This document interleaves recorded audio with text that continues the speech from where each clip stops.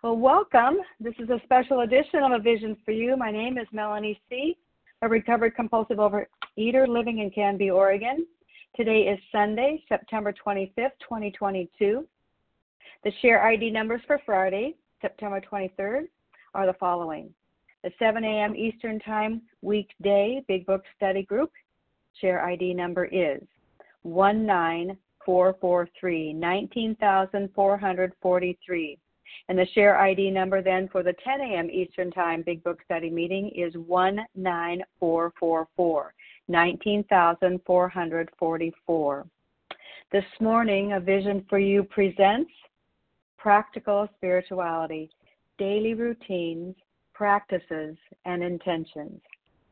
The Big Book sets us up for success. It is meticulously laid out for us to walk along to become recovered, each in their own way 100% restored. On any given day, there is a method of step work and practices that keeps us safe and protected. There are several cautionary lines to alert us about choices that we might make that could be fatal. We want to adhere to, so we listen and we learn. We learn to step away literally and figuratively from those things as we grow along spiritually to become stronger, and the ability empowers us. We have a daily reprieve from the symptoms of this disease in such a practice. Thank God. In the Doctor's Opinion, page XXIX, 4th edition, with clear attention, it reads, what we would execute to gain this insurance, and that is the only effort necessary being that require to follow a few simple rules. This program of action is totally spiritual in its essence. And as a daily practice, we find a way to maintain this spiritual connection to grow personally and effectively in our understanding of power. In that place, we find peace. We find peace. Peace in our fellows, peace with the world as it functions on its own with its own mind and its own design about us, peace with ourselves, and peace with God. That's all we ever wanted. Living at peace in our own skin without any mind-altering food or chemicals of any kind. Focusing upon each step and enlarging our manner to live spiritually is the joy of living. Fashioning a purposeful foundation for this way of living need not be difficult, complex, or even a consumer of great lengths of time. Power does not require that of us. The terms are simple yet meaningful. It comes from the heart, one baby step at a time. Bill Wilson himself started with crying out, very simple crying out. It was pretty raw and pretty unsophisticated. His prayer was, if there is a God, let him show himself. Then what followed that crude prayer was a mighty, powerful experience for old Mr. Wilson. It was so highly profound that Bill wasn't too sure if he hadn't perhaps lost his mind. That is proof that terms are not too harsh and can begin rudimentally. Within our 24 hours, we tend to it just like this. Tomorrow has not been created yet, so I stay out of there. And yesterday has been tucked away, so I amend that. Today is the very day, this 24 hours, which I have to practice a very simple plan each day. Today, our guest speaker will take all the tips and the suggestions and experience and wisdom that we learned about from the Big Book and the Fellowship and the extensive literature and beyond, and share with us his personal journey in the development of a spiritual practice. It is quite important to mention that it is practical in its nature. Practical. Its essence of practice. Listen to the definition. It's very specific. Practical, of or concerned with the actual doing or use of something rather than in theory or ideas. You know, that moving part. We're going to move. It's an action thing. It's beyond getting ready to commence, to start, to begin. It is actually a moving. Where my feet are is the measure of my conviction, not what I think or wish.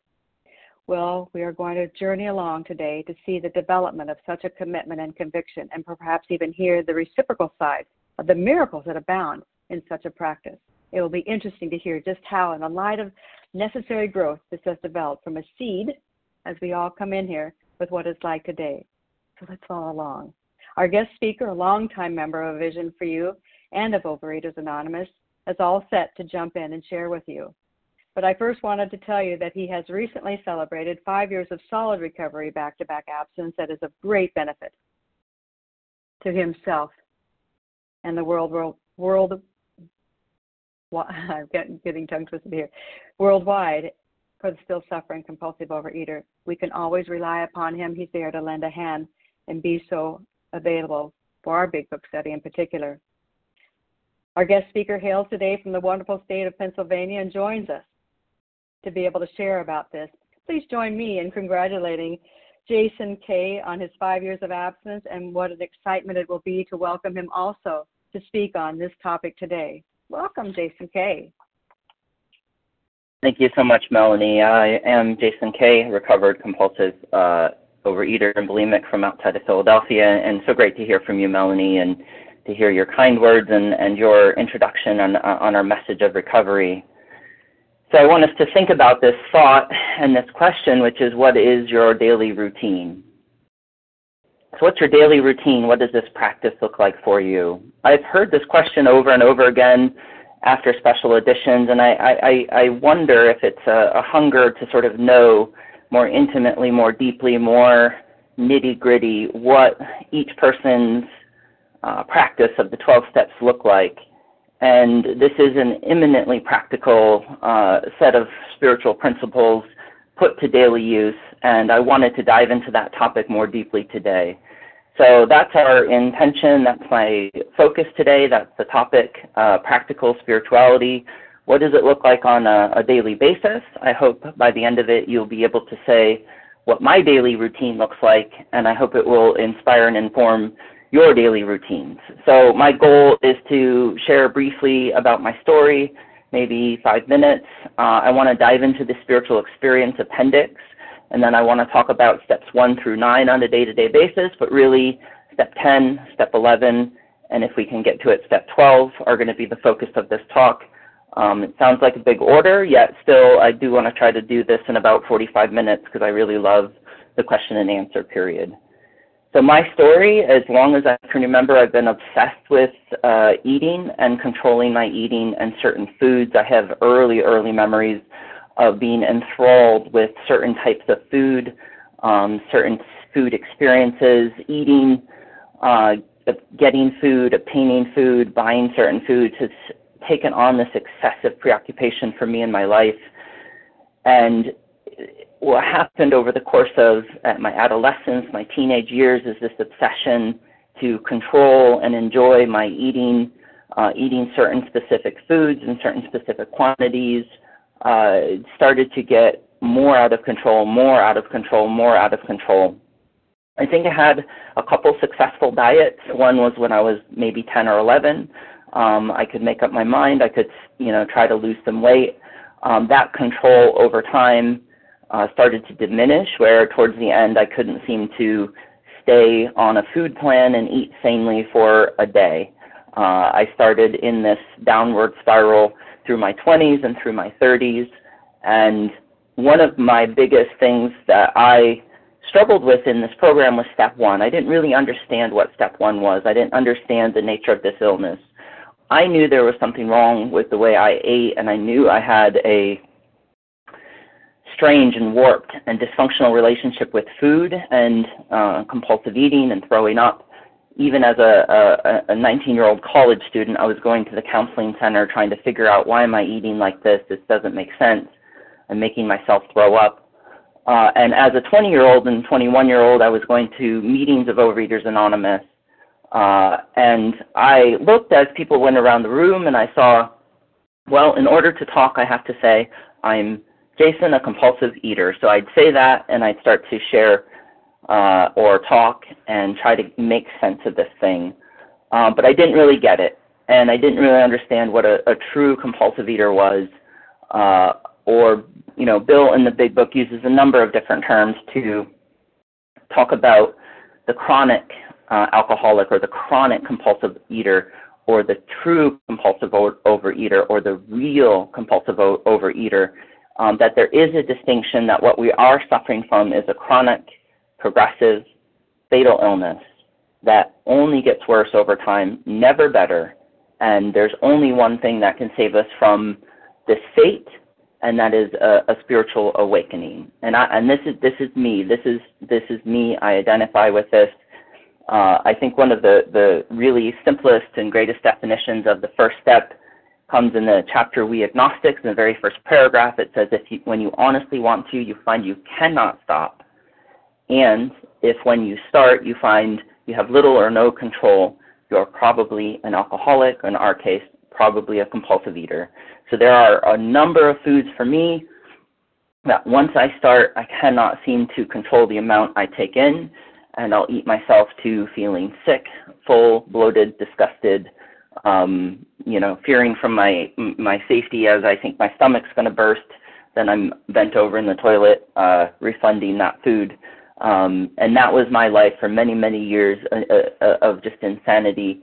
And over those years, in my 20s and 30s, I would be going to meetings. I'd be trying to figure it out. I'd be trying to work the steps, but not really sincerely. And around, I was about 37 at the time. I'm 42 now. I went to a conference in Newark, New Jersey that changed my life.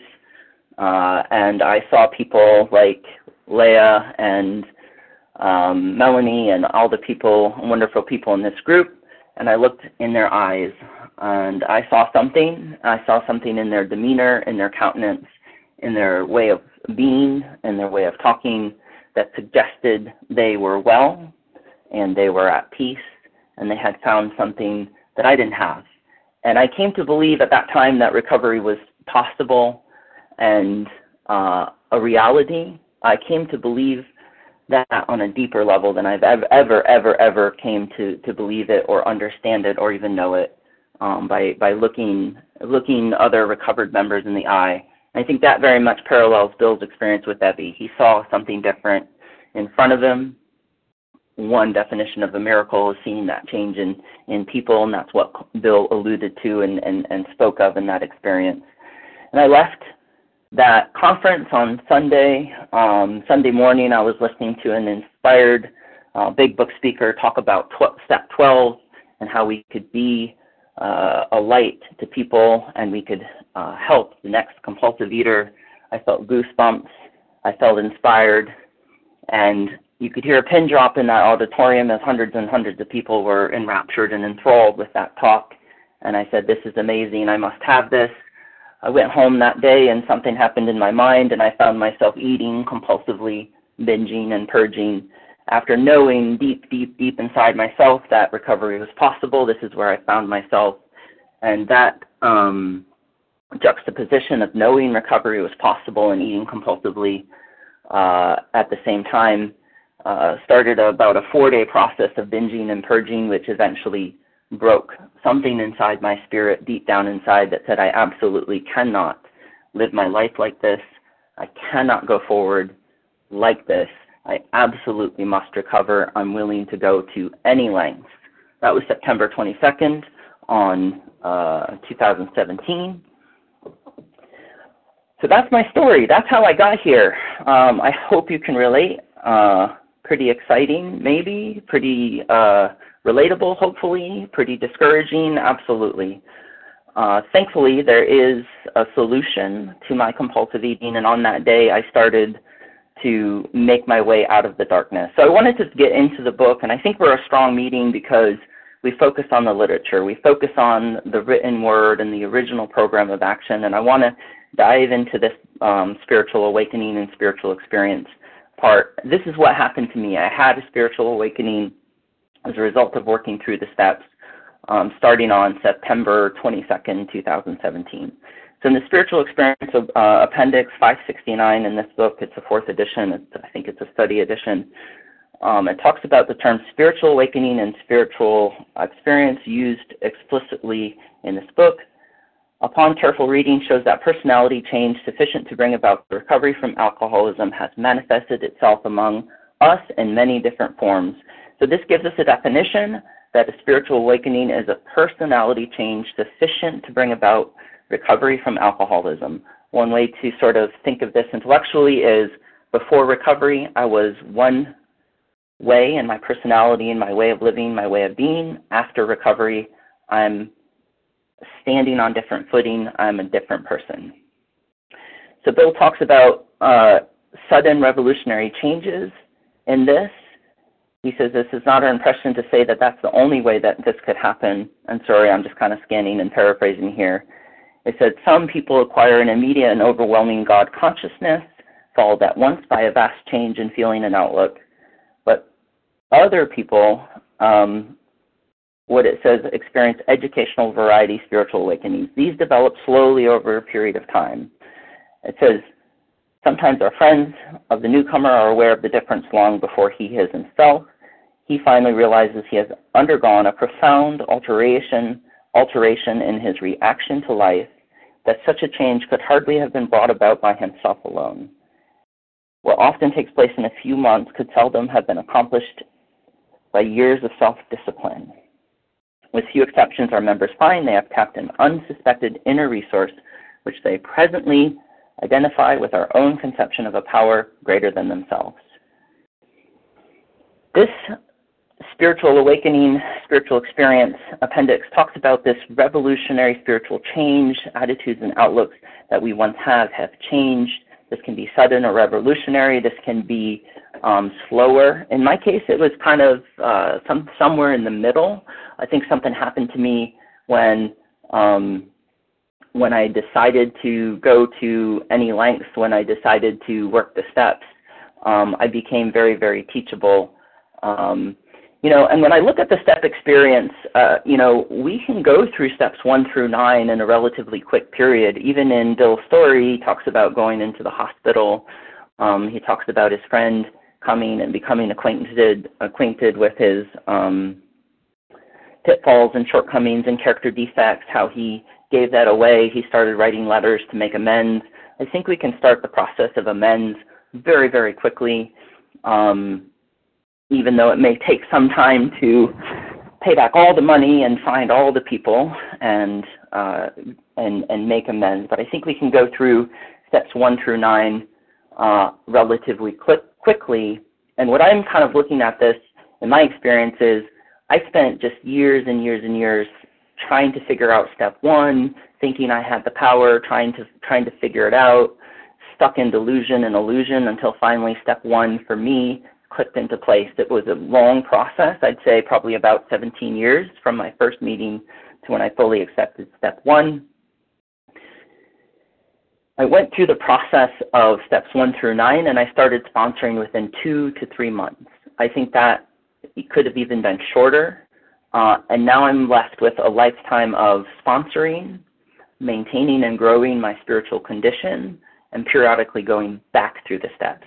So what I see is this huge, huge period of time focused on steps 10, 11, and 12, sponsorship for the rest of my life, carrying this message, deepening my understanding and effectiveness. And so that's kind of how I wanted to frame this talk. And so now I want to talk about steps 1 through 9 on a day-to-day basis. What does that look like? Do I practice step 1 on a day-to-day basis? Step 1 is a series of conclusions, an acceptance. Step 1 talks about we had to concede to our innermost self. I think step 1 happens on a deep place within ourselves. It's a submission and a surrender.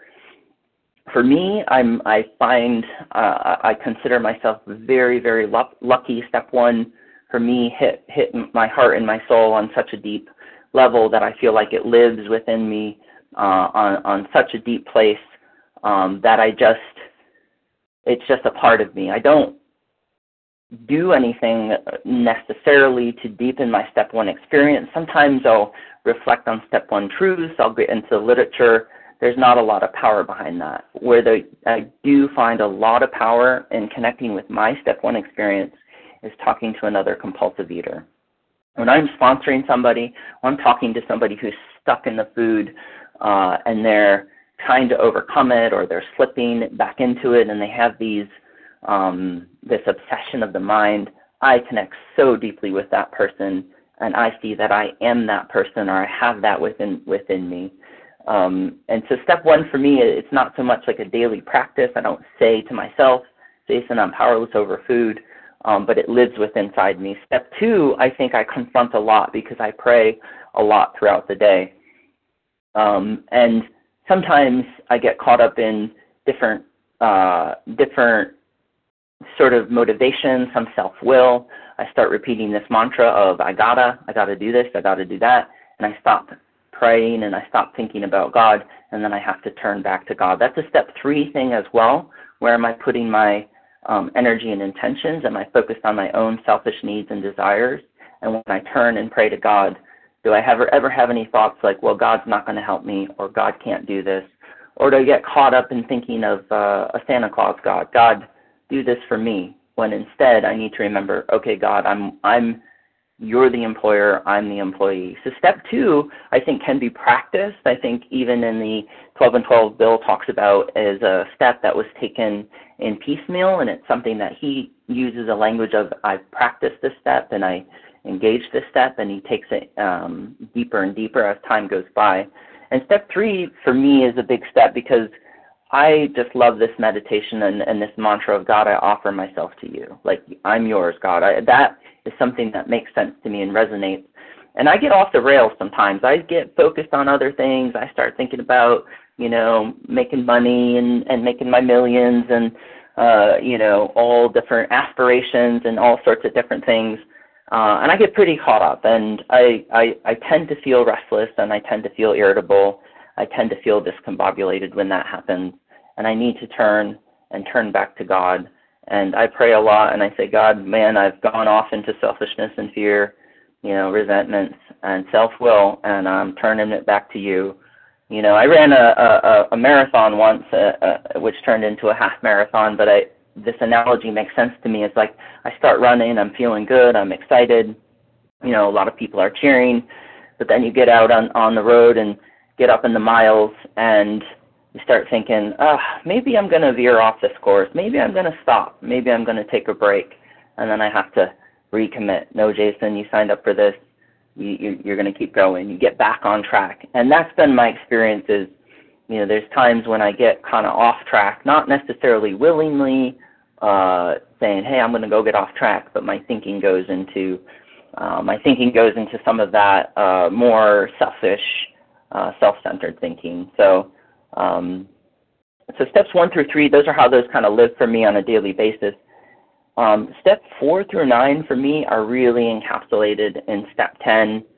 So I want to sort of focus on step 10. And step 10 for me is where the rubber kind of meets the road. And I want to talk about, some of this practical spirituality. I used to think in terms like grandiose terms. I used to sort of study these different, meditation yogis who went off into the mountains and saw this bright light and became enlightened. But for me, my spirituality has to be much, much more practical. It has to be much more immediate. Bill talks about the spiritual life is not a theory. We have to live this. He says what we have is a daily reprieve based on the maintenance of our spiritual condition. In the 12 and 12, he talks about the 12 steps are a group of principles, spiritual in their nature, which if practiced as a way of life, can expel the obsession to drink and enable the sufferer to become happily and usefully whole. Right? So he's talking about a group of principles practiced as a way of life. And I've had people ask me questions like, how's your program? And I get a little confused at first because to me, the 12 steps kind of imbibe and imbue everything I do. I'm asking God in the morning, and we'll get to this with our On Awakening, God, am I going to work today? God, do you want me at this job? Do you want me being a teacher here at this company with this school? Looking at my calendar, where do you want me, God? It's eminently practical. For me, if you saw me on a day-to-day basis, like my spiritual practice looks like putting the cart back at the grocery store. I know that sounds simple, but I used to live a life where I didn't care. I'd leave the cart around. I don't care if it's going to hit somebody else's car.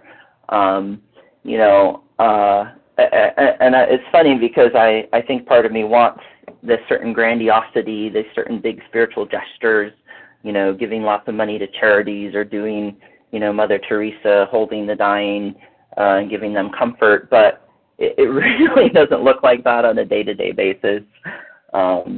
It looks like trying to think of others, trying to be of service. When I go to the gym, I try to encourage somebody. I try to help somebody else. I work out in group fitness classes. I make sure I don't leave until everything's picked up. And again, this is my spirituality on a day-to-day life. So it's kind of funny to think about that and where I've come from that. From my thinking in my early spiritual life, I thought of these, a lot of grandiose ideas. And I just wanted to share one more quote with you about prayer, meditation, and inventory. Bill says in the 12 and 12, prayer, meditation, and inventory are all good practices taken separately but logically interwoven. They can create an unshakable foundation for living. So I just want to, as we go through this, I want to think about how everything's related. What really drives my 10-step practices is my first step experience and my first step awareness, my acceptance. I am a real compulsive eater. I have this fatal progressive illness. So let's talk about step 10. Step 10 has saved my butt many times. I remember in my early practice, I'd call my sponsor and I'd feel like my world was falling in around me, and I couldn't go on. And he'd calmly say, "Well, we have a practice for this," and he'd guide me through a step 10. And my sponsor was sponsored by somebody who was sponsored by Harlan, and Harlan, we know on this meeting, really focuses on step 10. And step 10 happens when, as we clean up the wreckage of our past, as we start the inventory process, we start doing step 10s. My sponsor thankfully had me start doing step 10s. As I was completing my step 4 inventory, he gave me the process, kind of explained the intention, and walked me through that and gave me that. So on page 84, we have some instructions. It says, this thought brings us to step 10, which suggests we continue to take personal inventory, continue to set right any new mistakes as we go along. We vigorously commenced this way of living as we cleaned up the past. We have entered the world of the Spirit. Our next function is to grow in understanding and effectiveness. This is not an overnight matter. It should continue for a lifetime. Continue to watch for selfishness, dishonesty, resentment, and fear. When these crop up, we ask God at once to remove them. We discuss them with someone immediately, and we make amends quickly. If we have harmed anybody, then we resolutely turn our thoughts to someone we can help. Love and tolerance of others is our code. Wow, that is an action-packed paragraph. I do step 10s multiple times a day. I think what I want to sort of talk about in my step 10 practice that I find useful is understanding the spirit of this and the intention of it versus the letter of it. We get these specific instructions. We pray. It says to pray at once. Sometimes I pray at the end. I'm doing all the steps, but I'm not necessarily doing them in the same order. For me, there's sometimes when I call people up and I'm like, I have 2 minutes. Sometimes I'll take the time to write things down. Now, that can be helpful. The paragraph doesn't say we put pen to paper, so I try not to get on people's case if they don't write it down, and I think it's important to consider what it means. When we talk about this idea of going to any length, I try to tell people if it's in the big book, that's what you do. If it's not written in the big book, you're not required to do it. That's what I require my sponsees to do. If the big book says it, we do it. If it's not, I'm just making it up and you don't have to do it. So I try to encourage my sponsees and people I help and myself to be willing to, write it if that's helpful, say it if you need to say it, do it spontaneously. I'll do 10 steps over text because I'm at work and I just need to get rid of something. I'm resentful at so-and-so. In that case, obviously, I'm writing it. I've done 10 steps on a video messaging app and sent it to people, and they can give me feedback on that. Step 10 for me is just an absolutely, just imminently practical process. I'll call people up and say, I really have to be somewhere in 3 minutes, and I'm driving in my car, and I say, can I do a 3-minute 10-step? I've gotten pretty good at this. I can do my 10 steps pretty quickly, and most people give me the feedback that they're very thorough. But I need to be really, really aware of this perfectionism that I have. I don't know if you can relate. I have some perfectionism, and I call it like a Superman complex. Sometimes I say I quit playing God. It's like, yeah, I don't want to be God. God's running the show, but I sure want to be, a demigod or, somewhere in between, like Superman. I want to be perfect. I want to write. Part of me will start to think I should write down every single 10-step. I should make sure, I take something from my 10-step and I add it to my prayer list. And the reality of this is, and being human for me, is that it's just kind of messy sometimes. It's just kind of, there's some gray areas in terms of how this comes out. Sometimes I just have to say, like, I'm being selfish. I don't like this. I want to throw an adult temper tantrum and scream on the ground, and I'll take a deep breath, and I'll say, I just need to pray right now. Now, I didn't identify all the character defects. I didn't identify the self-reliance. I didn't say the fear prayer, but maybe there's fear in there. I have to start to allow myself to do a good enough program. And good enough for me is measured from a very pragmatic standpoint of, am I maintaining my abstinence and recovery and maintaining that spiritual awakening that I talked about earlier in this? Am I maintaining this personality change sufficient to bring about recovery and maintain recovery? So that's the point of this 10th step, is we're growing, we're deepening, we're maintaining, right? You have to maintain in order to grow. Maintenance can be a springboard for growth. So that's kind of what I'm doing. And since I am talking about practicalities, I want to share an actual 10th step. So I wrote this one out, and I'm going to just kind of share it. Because I want people to really see it. I want people to be able to picture. So the resentment was at traveling, not having access to simple things like a washcloth, a towel, measuring cup. I believe I was searching around my mom's home at the time of this, trying to find a towel. My reliance, I put my reliances on the material world, things not being in place, not being in order, my routines. The selfishness is a certain pride. I didn't want to ask for help. I didn't want to ask for things. The selfishness was thinking about getting my own needs met, not of how to be of service to others. The fear was about getting my needs met, being heard, forgetting things, losing things, and then this fear that I can't get stuff done, I'm not feeling in the flow, life is going to stink, I don't want to be here. The dishonesty is just a trust on finite people, finite things, that these people will meet my needs, and that if I meet my needs and can get my towel and my washcloth, and everything will be happy. Everything will be good, and I will be happy. Saying things to myself like I don't want to be here, when I actually do want to be there visiting my mom.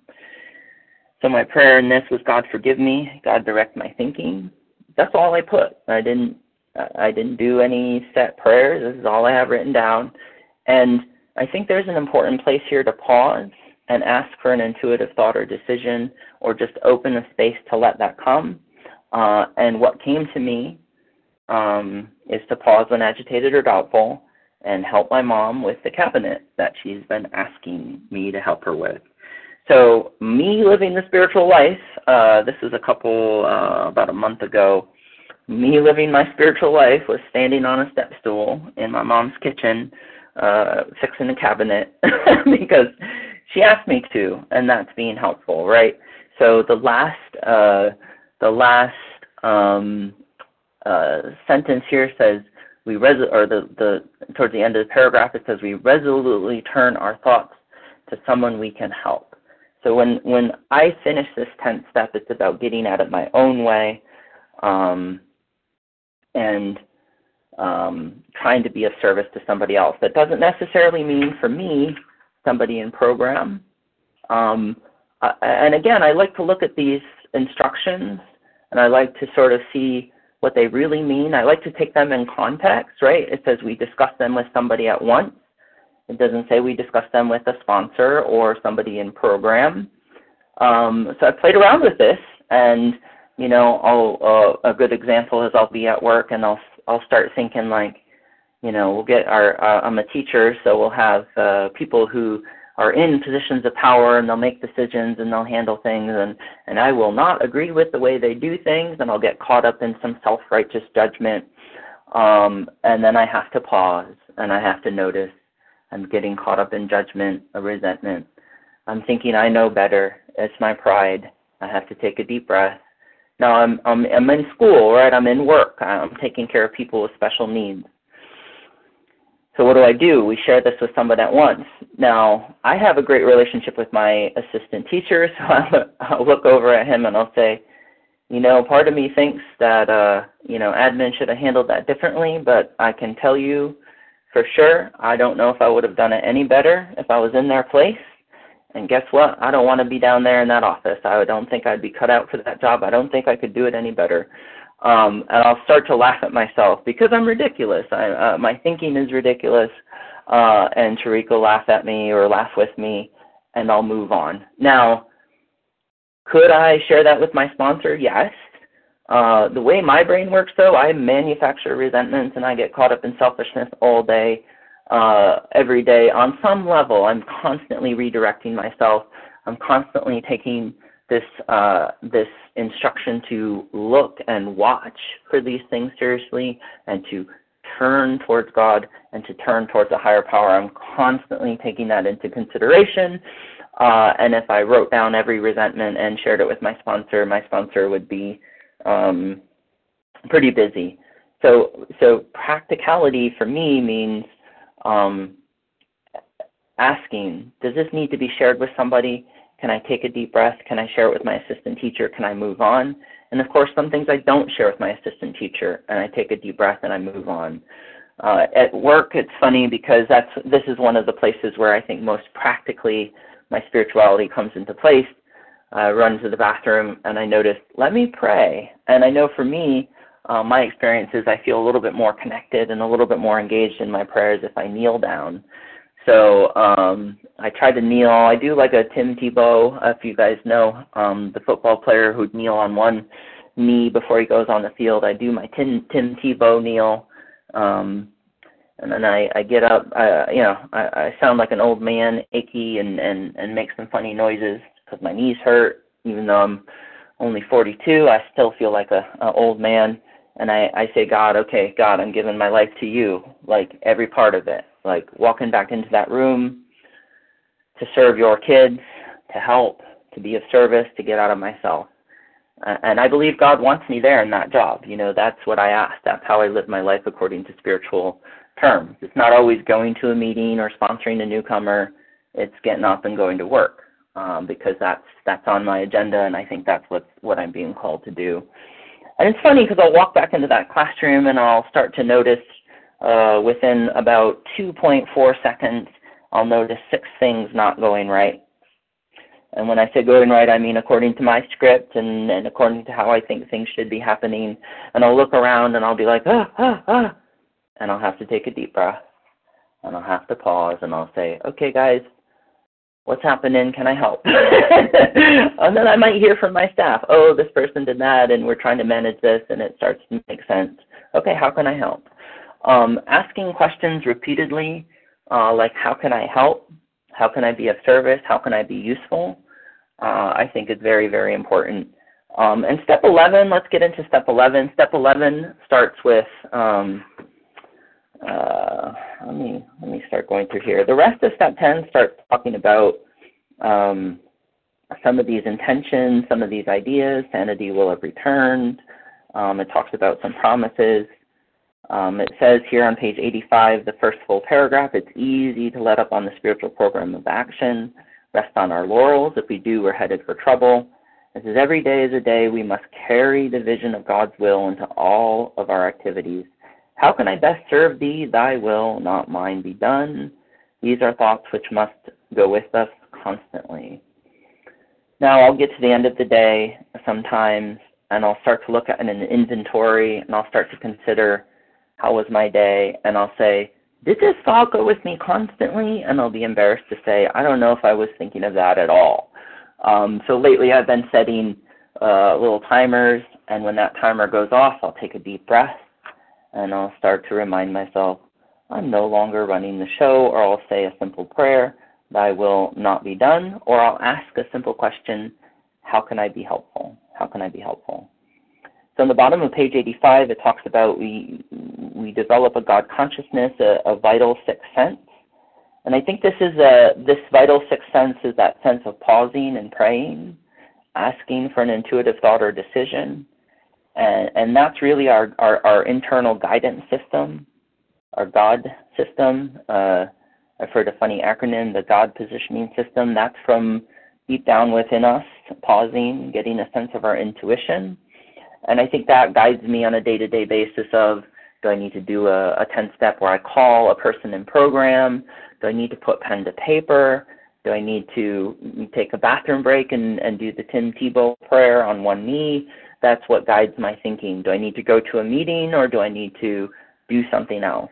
That's my barometer. That's what kind of gives me my sense of right and wrong. Step 11 suggests prayer and meditation. We have, two things here. We have this sort of, alone, explicit, practical practices, and then we have the practices we carry with us as we walk out the door. I think I've created this false dichotomy of, how much time I should spend more time in meditation. No, I should spend more time in 10 steps. No, I should, devote myself to my work and serving others in the world. But I think that's a false dichotomy. And I heard a saying once about, when a person was asked, should I, pray more and go into like the silence, or should I go out and serve others? And the person said, that's like being asked if I should inhale or exhale. And what I'm getting at is these processes, these practices, where I'm alone in the morning, praying silently, versus when I'm going out in the world helping people, when I'm doing spot check inventories, when I'm checking my thinking, when I'm asking people, how can I help you? Can I do something considerate for others? Those are two sides of the same, they're different sides of the same coin.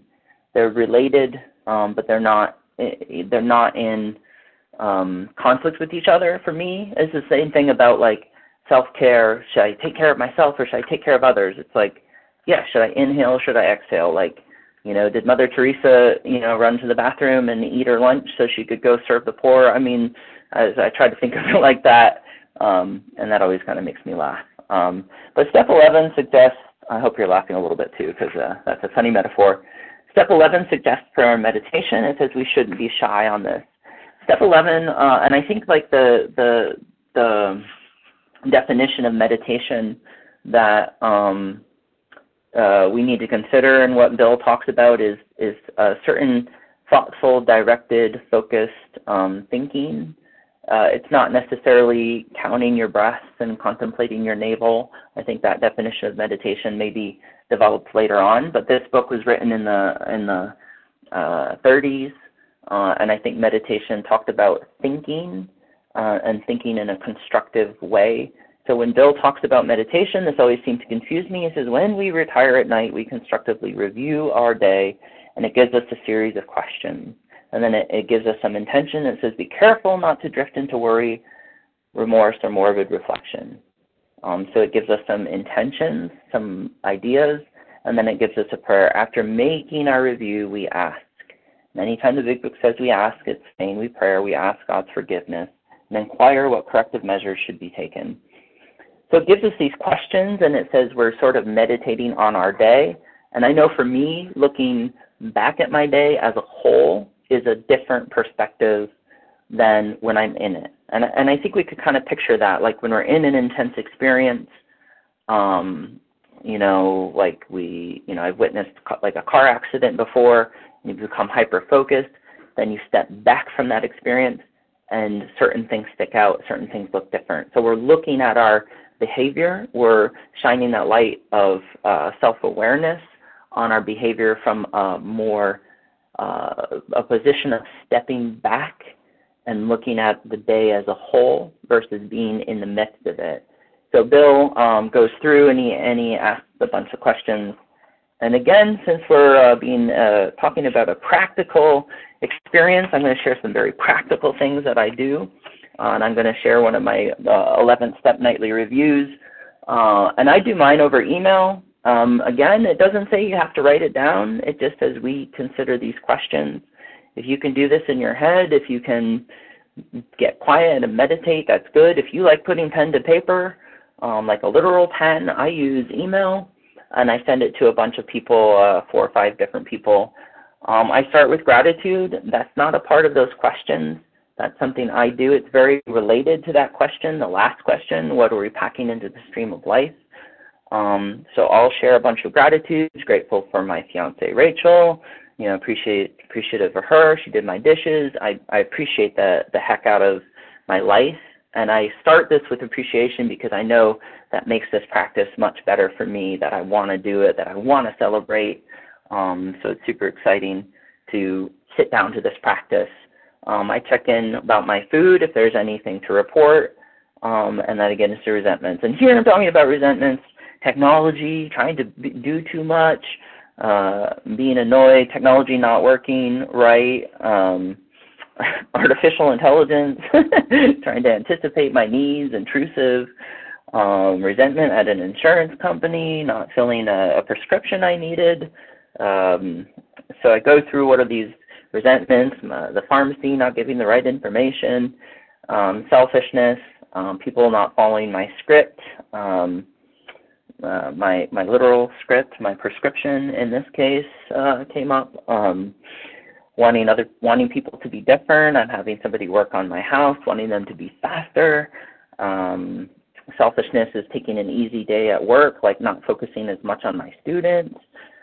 Dishonesty, expectations of myself, not being clear with people what I need and what I want. Dishonest does setting a goal that I don't know if I'm going to be able to meet, kind of that Superman complex. I want to do it all. Fear, financial fears, running out of money. I'm renovating a home. Losing track of things, maybe fear of having too much on my plate. Fear of getting a bad grade in my graduate course, which I had to say I have a B+. So I'm laughing at myself. That's that perfectionism. Some fear about doing a special edition. So this was done a couple days ago. Apology owed. I said maybe for interrupting Rachel, my fiance, a bit during dinner. Something to be discussed with someone at once. No. Kind and loving towards all. Some self-recrimination, inner judgments, which may come across as being cold or distant. And that cold and distance might have been towards Rachel as well. What could I have done better? Try to focus on work at work. Engage my students. Do a 10th step upon leaving my home that I'm renovating and do it right away. I kind of postponed that. Thinking of what I could pack in the stream. I played ice hockey in the morning. I got to work. I went to the renovation house. I asked people for help. And then I do this prayer. God, forgive my shortcomings. Guide and direct my thinking. Show me the truth. Thy will, not mine, be done. And show me corrective measures. And I got the corrective measures to contact some people that I needed to communicate responsibly to and call my sponsor. I don't think I called my sponsor, so that's a fail. But again, I just want to sort of reiterate, this is eminently practical. It's just, this is me, this is my psyche, this is my ego, these are my character defects. These are them black and white. These are them shared. I share this with my fiance, actually. She's in program. That's a great thing to be able to do. It's a little vulnerable, and sometimes it gives us topics to discuss as we're doing that. But this is step 11. Step 11 talks about a nightly review, and it talks about this daily morning practice. And that morning practice talks about on awakening, we consider the 24 hours ahead.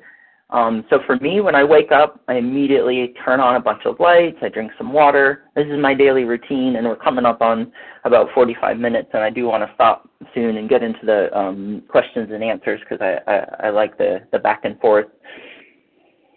So when my alarm goes off at 4 a.m. most mornings, I'm an early riser. I have lights, bright lights that I put on because that helps me wake up. I drink some water, and I put on a certain pair of headphones, and I do a meditation, like a sound meditation. That's my cue to say, Jason, you're meditating now. I've studied some books on habits. They're very useful. If you look them up, you can find them, and it helps you understand how to form these habits. So I have some really great habits. They're not 100%, but I meditate first thing. For me, there's such a beautiful, beautiful period of quietness and a period of time when I move from a sleeping state to an awake state. Once I start moving, it's hard for me to slow down and stop. I have to sometimes set a timer and be like, Jason, you're going to get on your knees and pray for 5 minutes, and you won't get up until this timer stops, because I'm a movement-oriented person. And that's okay. I don't meditate for a long time, about 15 minutes, and I get with God. So first thing I do is silence, and I do a mantra sort of around the third step. God, I'm offering this day to you. I might notice if there's any negativity or any negative thinking, if I have to sort of take a deep breath and let that go. But I turn my life to God. I give the day to God. I do read from the big book, and I'll read that on Awakening. When it says we consider our plans for the day, I look at my Google Calendar, and I look, and I say, what do I have to do today, and what's my day look like, and where do I feel drawn and inspired. I may write my nightly review in the morning. I try to do it at night, but if I do it in the morning, I'll do it next, or actually I'll do some prayer. And again, my prayer tries to be linked with my 10 steps, and like Bill said, talked about linking 10 steps with self-awareness, and prayer and meditation are linked together. So I'll do 10 steps on technology a lot of times. It's funny, you heard that in my review. I'll get resentful when my phone's not working right and I can't do things how I want. And I literally have a prayer on my prayer document that I'll pull up and read in the mornings, and it says, may I put technology in its proper place, realize technology is not the problem, but my mind and my character defects. So God, please remove these character defects. And I put a trademark, that's a Rachel P., copyright 2021. And I said, it's a blessing when technology doesn't work right, because it helps me have one less thing to worship. Now that prayer comes from 10 steps that I've done repeatedly, resenting certain technological devices that aren't living up to my expectations. I really struggle with that love-hate relationship. And so this sets my mind of an intention to worship God and not worship, the new 14C Mega Plus, super fast processor gizmo gadget, thing that's coming out, because I'm capable of that. I can turn towards, I heard this definition of worship, which is what do we routinely and repeatedly and perhaps obsessively turn our thoughts, energy, and actions towards on a daily basis. And sometimes I'm looking at, Bank of America, my retirement funds 3-4 times a day, and I'm not praying multiple times a day. So what am I worshiping? Possibly money on that day. I have to do some inventory. I have to turn towards God and not towards, the money and the numbers. It's very, very practical. So this step 11 goes through setting these intentions to pause when agitated or doubtful, to ask for the right thought or action. I think this is where we get that slogan, do the next right thing. But I also want us to realize in context, this is at step 11. Pause, we relax and take it easy, we ask for the next right thought or action. I used to hear slogans and do the next right thing, and I'd start pounding that into my brain. Do the next right thing, do the next right thing, do the next right thing. And I'd stumble and I'd falter and I'd fall.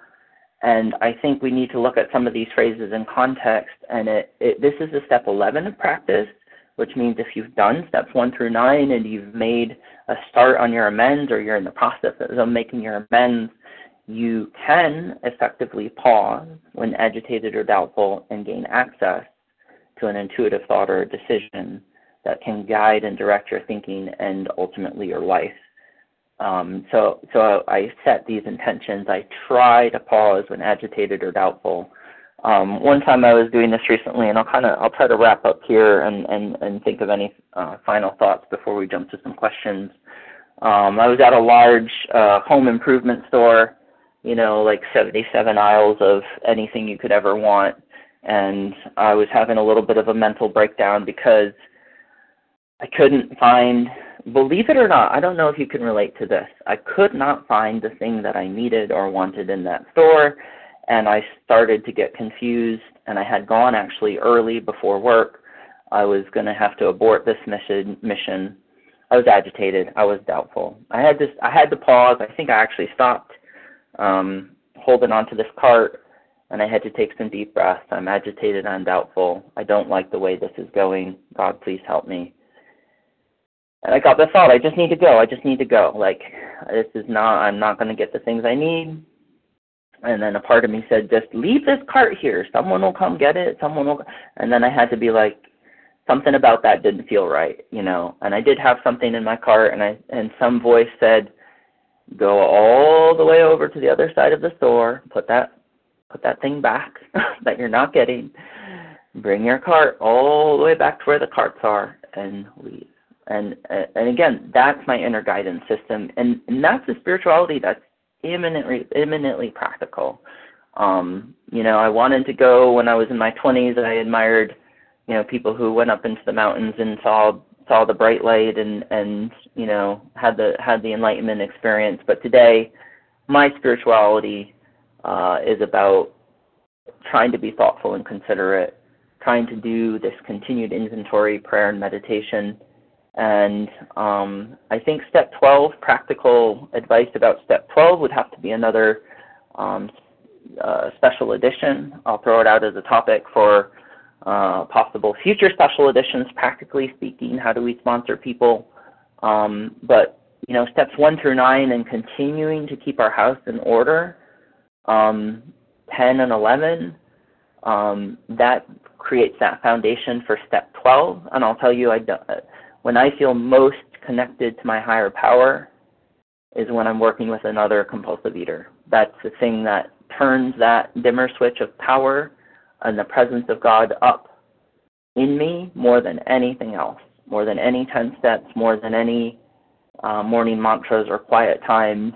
They all fit. They all have their place. And again, using that metaphor of inhale, exhale, they're inhale, one's an inhale, one's an exhale. I get my own house in order, like Bill Wilson suggests, so that I can give to others, see to it that our own house is in order, and then we can give to others. So I think I'm gonna wrap up there, and I'd love to open it up to questions and try to answer people's questions. And that's where I'm at. Thank you so much, Jason K. That was very, very inspiring. And where I was sitting, my viewpoint, practical spirituality came through very, very loud. You are clearly concerned with the essence of actually doing and using rather than spinning around in theory and ideas. And it was just I was able to simply just follow along, just being so human about it. Reaching in, reaching out, kind of looking at different things. It was very, very helpful, very, very useful. Thanks, Jason, for presenting today. I'm going to be just thrilled to be able to have that part of our archives for folks, just to keep it simple. Thank you so much.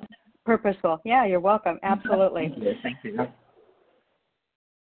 So we're going to ask Jason for his contact information at the conclusion of this meeting. So stay tuned for that. Have pen and paper handy, and you'll be able to hear when that happens.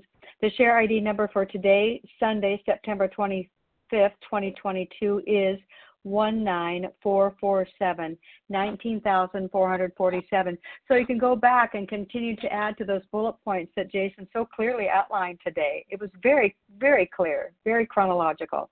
So now the lines are open for questions. If you have a question for Jason, please unmute your line by pressing *1 on your phone keypad. Offer your first name, the first letter of your last name, and then perhaps your state.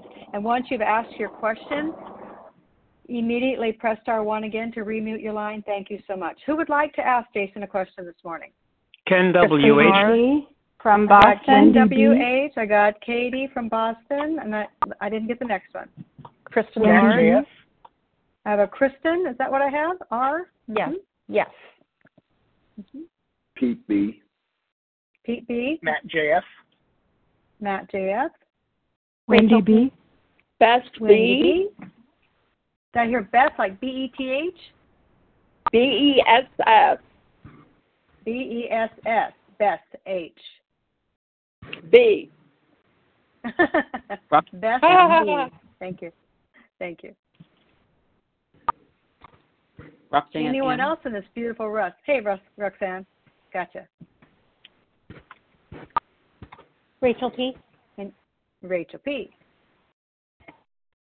Great lineup. Let's go with that. That probably will take us to the end and beyond. F. So, Mary Ann. Okay. Hey, Mary Ann, and a couple of you we may not get to since we close at the top of the hour, but we'll do our level best. Starting with Ken W.H. and Katie G. You'll follow. Hey, Ken, your question, please. Thank you, Melanie. Jason, thank you for being there 2.5 years ago when I needed someone like you in my life, and I appreciate that so much. Question. You talked a lot about step 10, 11, and 12, and the ongoing living in recovery. How many step 4s do you imagine doing in the next 5 years? Thanks, Ken. Great question. And Ken and I have a history. I sponsored him through the steps, and then I turned around and asked him to sponsor me through the steps recently. So Bill says, some of us go in yearly for yearly house cleanings. Bill suggests sometimes we take a day apart and we just reflect and meditate. And also I heard Matt JF in the lineup. I sponsored him and then asked him to take me through the steps. So Matt and I did a 4th step and a full walk through the steps over the COVID pandemic. I wrote a big 4th step that was immensely helpful to do that 4th step. And Ken is currently walking me through. I think ideally it'd be a yearly thing. I think in practice for me, it looks like I'm shooting for about 3-4 steps, including my original, in 5 years. Again, I write a lot of inventory on a day-to-day basis. I stay pretty current, so do I need 4 steps every year? Maybe. I'm still staying recovered. So I think we have to sort of notice our inner voice and notice, do we need a refresh? And I felt like I did need that refresh pretty recently with you, Ken, so that's why I asked you to go through. So we'll keep plugging along. Thanks so much for the question. Katie G., your question, please, and then we're going to follow that with Kirsten. Hey, good morning, Katie G. Recovered. Hey, Jason, so great to hear you. Thank you for your powerful message. My question is, and I get this a lot, I did a step 10 and I don't feel better. I'm wondering, would love to hear what your response is to this. Thank you. Thanks so much, Katie, and I just get a big smile on my face hearing your voice, and it feels such a, I appreciate you so much. I struggle with this because from a very selfish perspective, in most of my life, I judged how I was doing on how I felt, and I put an excessive focus and attention on feeling better and feeling good. I think that might be one of the creeds of addicts. Our motto is, what's going to make me feel better and how can I get what I want when I want it? So I think a focus on feelings in that sense can be a little problematic. Now, that being said, when I'm caught up in selfishness, resentment, fear, and dishonesty, I feel troubled. I don't feel good. When I speak to another compulsive eater, when I pray and ask God to remove those defects of character in the presence of another person who's reverently holding space, witnessing my work, I tend to feel a certain amount of peace and presence flow in, and I tend to feel better. I don't think that should be our barometer for 10 steps, because I think we also have to consider corrective measures. We need to take action. We need to bring what comes out of our 10 steps into practice. I don't see it in the instructions like you're going to feel better after your 10 steps. We do hear in the 5th step that after we share our 5th step with somebody, we're going to feel more at ease. We're going to be able to look at the world in their eyes. So I think there's a certain amount of spiritual rightness that we can achieve. And if I go into 10 steps trying to feel better, like I just want to feel better, I want to get out of this pain, that's a very selfish motive. And I think I've encountered people doing that, and you can kind of get a sense that they're just trying to release the pain. They're just trying to get out of the pain. They're not necessarily looking deeply at the character defects and not deeply looking at how can I make it right, including if there is corrective measures. I hope that helps, Katie. I'd love to talk more. If you have more thoughts, you can call me. Thank you so much, Katie G. Next up is Kristen R., followed by Pete B. Hi, Kristen. Your question. Hi. Thanks so much for your lead, Jason. It was really helpful. My name is Kristen R. I live in Virginia. So here's my question. I have been relapsing over the last 2 years and feeling very frustrated. I've been through the steps several times, get all the way to sponsoring, and then I relapse again. And I'm now not sponsoring anybody. I'm back at step 0 and just wondering what to do next. I feel like I've tried everything and nothing is working. So I just was wondering what you would say to a person like me. Yeah. Thank you so much for sharing. And I know that can be a vulnerable place to be, to admit and to say, yeah, I'm struggling, I'm in relapse. I went through various forms of abstinence and relapse for many, many, many years. And the truth of the matter is I don't know. I don't know exactly what you might need. I try to communicate with people like that in a compassionate and respectful way. I try to share my experience on step 1. I drive people back to step 1 consistently and repeatedly because I think that's the root of once step 1 can really fully fall into place on a deep, deep level. People, religiously and just very much embrace this spiritual way of life at a very deep level. So I would love to talk with you individually and ask you more questions. The big book deals with some people who relapsed by sitting the person down, discussing with that person. They talk about that with Jim, the whiskey and the milk guy, and more about alcoholism. They say, he relapsed multiple times in quick succession. We sat him down, we talked with him, we tried to just go through what happened. He experienced a mental blank spot, but it appeared as if he hadn't committed to fully working the steps. So, but what does that tell us? What do we learn from that? I don't know, right? Because it appears as if you've tried to engage the rest of the program. So I would talk individually. Feel free to take my number and call me, and hopefully my response helps somewhat.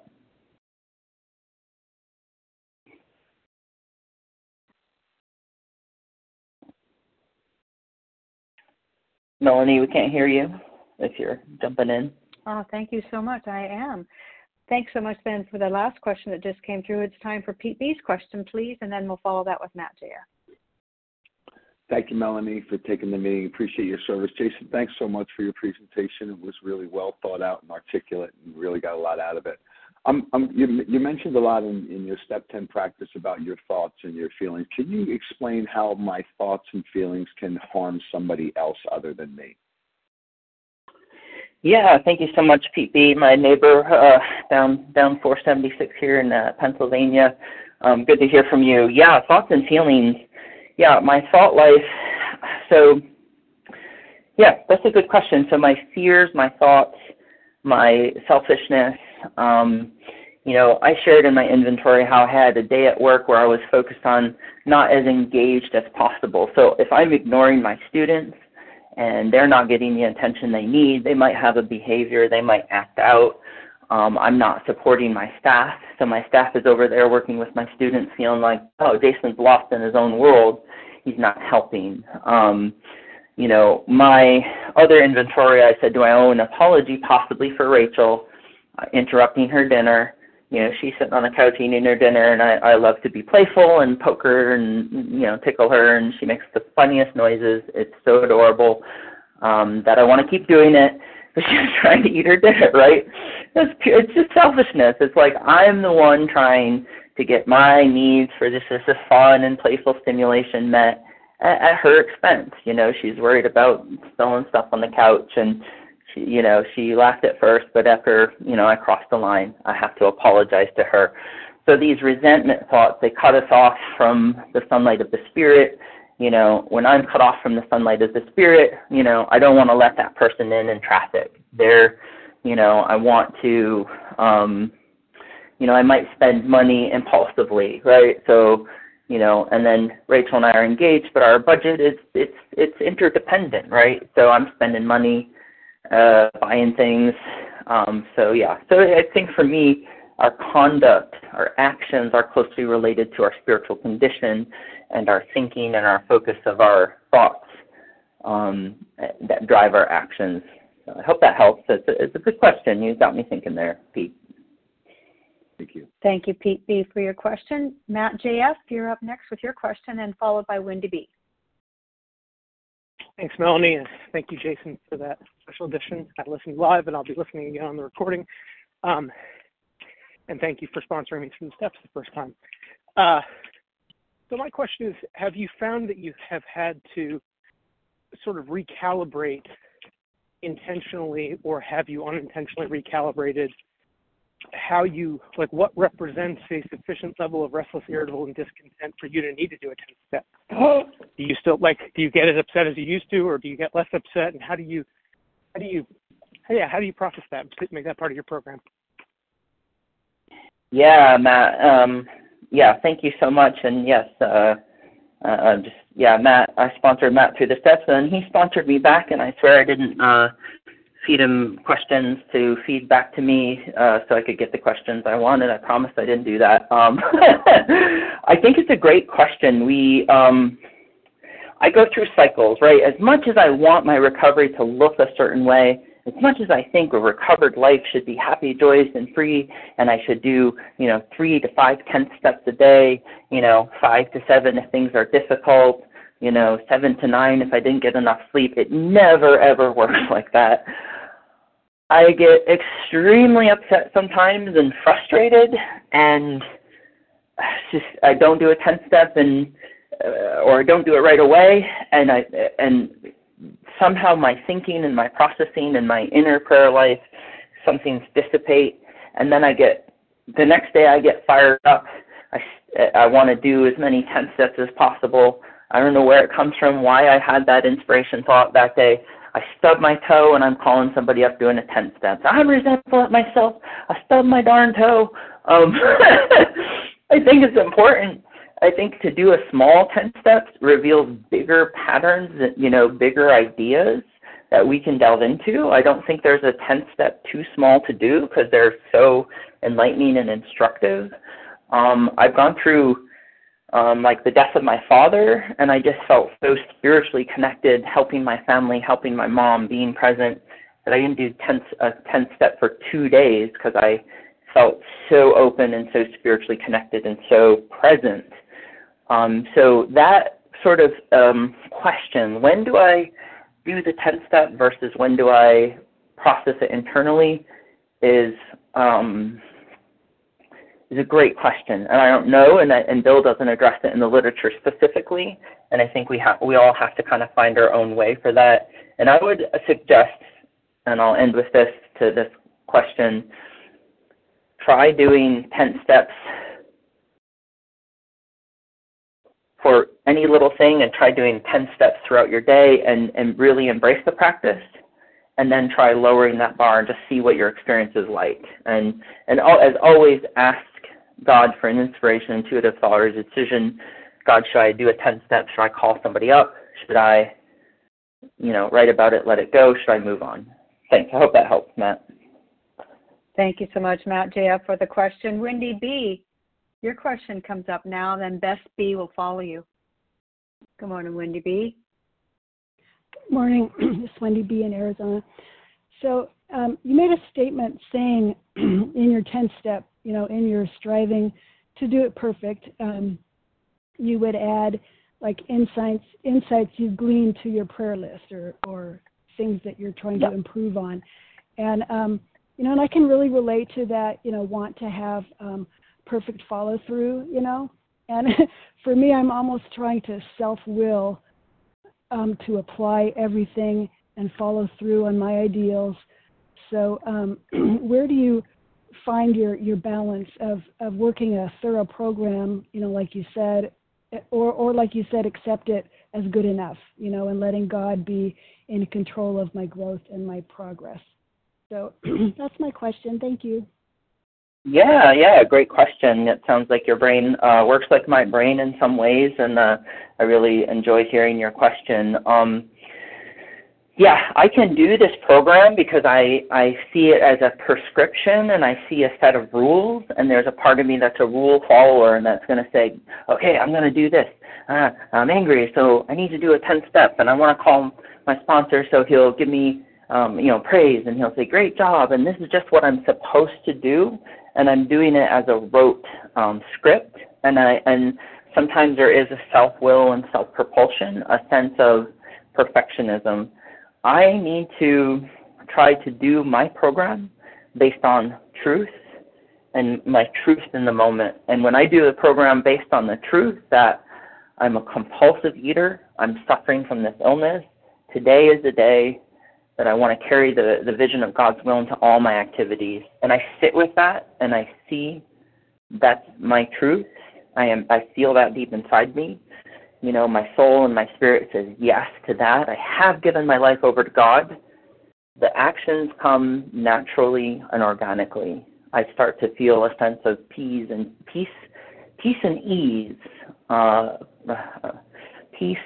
ease as I go about my day, and I can catch that intuitive thought and decision, and that intuition, our conscience, helps us to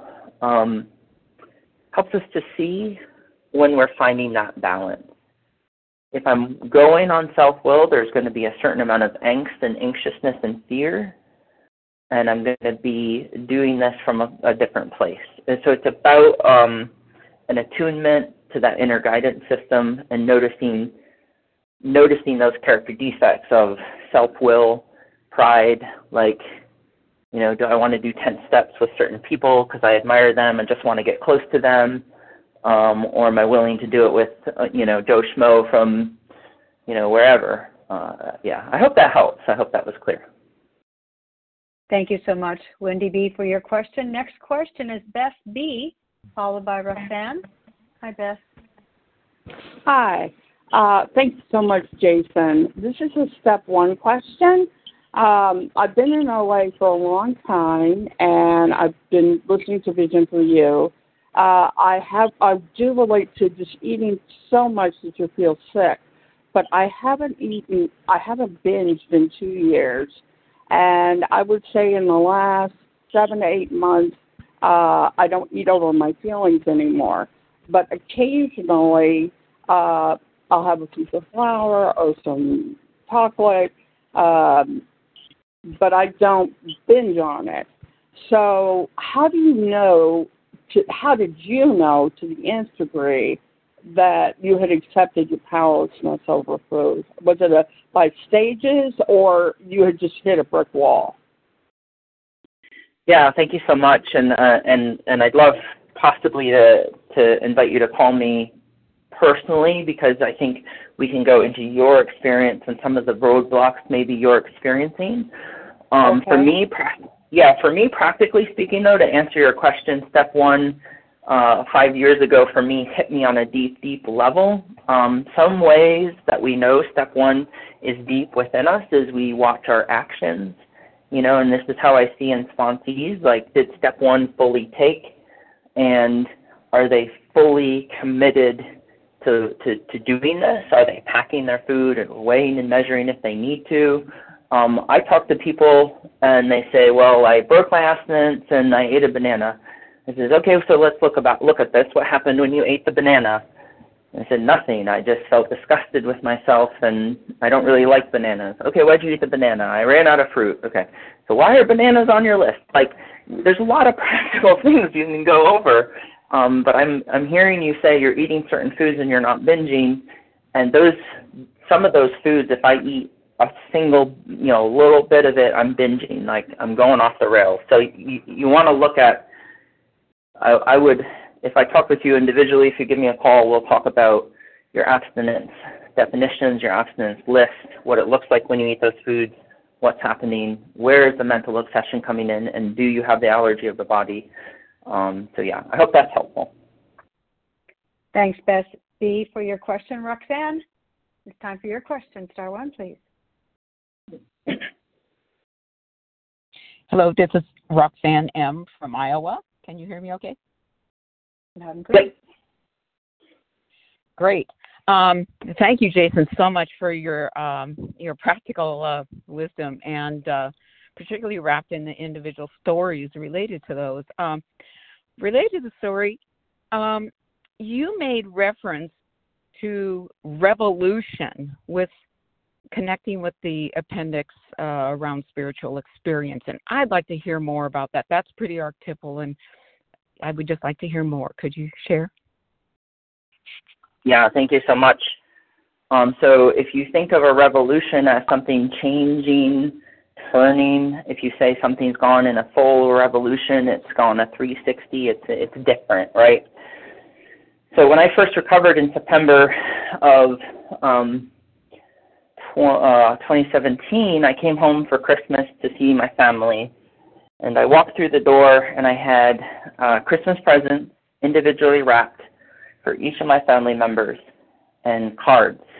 And I walked through the door and my mom looked at me like I had two heads, and she says, whoa, what's this, Jason? And I'm like, it's Christmas presents and gifts, right? I had recovered. I was trying to be considerate and thoughtful of others.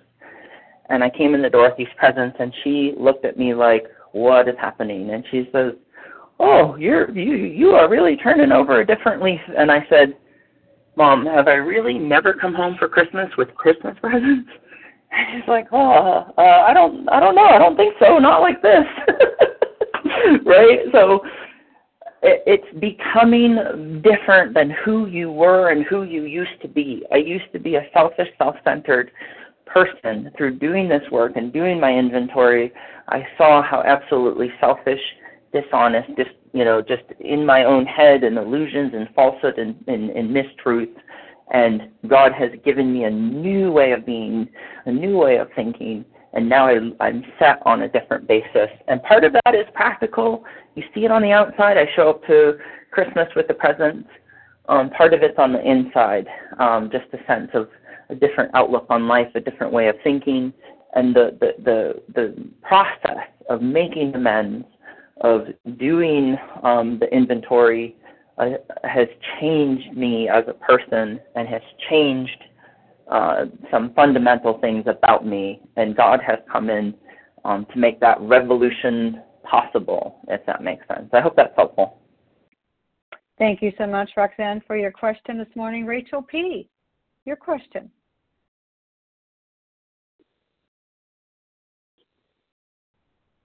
Hi, good morning. This is Rachel P., recovered compulsive overeater in Pennsylvania.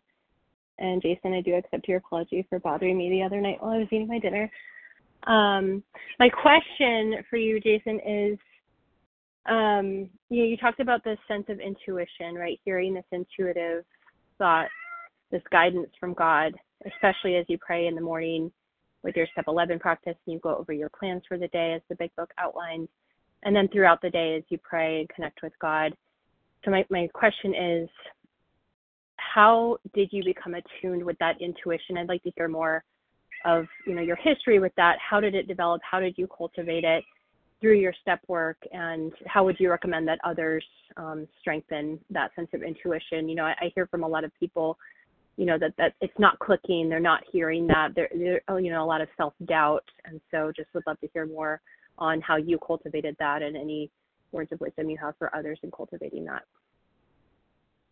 Yeah, thank you. Thank you, Rachel from Pennsylvania. Rachel's in the bedroom. I'm in the office. She's my fiance. Full disclosure here. Great question. And I think that, looking at intuition, the big book talks about we're not likely to be inspired at all times. At first, this won't be a fully formed muscle. I think we also hear in the big book that God gave us brains to use. Our thought life will be placed on a much higher plane if our thinking is cleared of wrong motives. So I would say to people in recovery, if you're not fully sure what this intuitive thought or decision process looks like, is change your thinking to how can I be of service, who would God want me to be, and try to wrap your thinking around that. Now, to get to the intuition, I think we need to look at practices such as the meditation practices, the quiet time in the morning. But I also suggest as a practical sort of thing, when I do a 10-step with somebody and that person may pray, I may offer, take a minute and see what comes up in your mind. And they'll often just get a thought, and they'll say, yeah, but is that thought from God? Is that my intuition? And I was like, listen, we just described and acknowledged your character defects. You prayed in my presence. We paused. This thought came up. I give them feedback. That thought doesn't seem if the thought seems kind, loving, truthful, I say, trust that is God's will for you in this moment. So I think it's like a muscle. I think it's something we practice. I don't think it's, when I got the intuitive thought to fix my mom's cupboard, it's not like I was, it wasn't a burning bush. It wasn't a feeling of spiritual revelation. It was a practical thought of how I can be of service to my mom, to help somebody, to be of service. So I would practice it, and I just keep practicing. If you read some of the history and, Dr. Bob and the good old timers, they talked about sitting in meditation with groups. They would actually talk about the guidance that they received while in meditation. And there's a story of Ann Smith when Bob Smith was taking a trip to Vermont, and in her meditation, she just got the thought she needed to stay home. For whatever reason, she had that strong feeling. So she shared that. She stayed home. The day after Bob left on the trip, somebody showed up, alcoholic, needing help. Ann Smith was there to help that person. Now, does it always happen like that? My intuitive thought is to, fix my mom's cabinet, and I found $1 million check in the back, or I found a new compulsive eater to work with. No, but it's a very practical process, and it's not as esoteric or out of reach as one might think, I guess. I hope that's helpful. Thank you very, very much.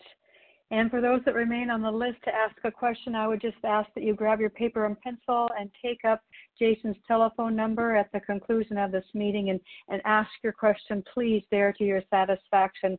Time has just slipped away from us this morning. Thank you again, Jason, for presenting this morning, and the additional Q&A. Just add that measure of intimacy and depth and warmth. It was just really wonderful. You've offered a lot of yourself this morning. So I would like to now close this meeting by reading from page 164 of the Big Book, like we always do. Our book is meant to be suggestive only. We realize we know only a little.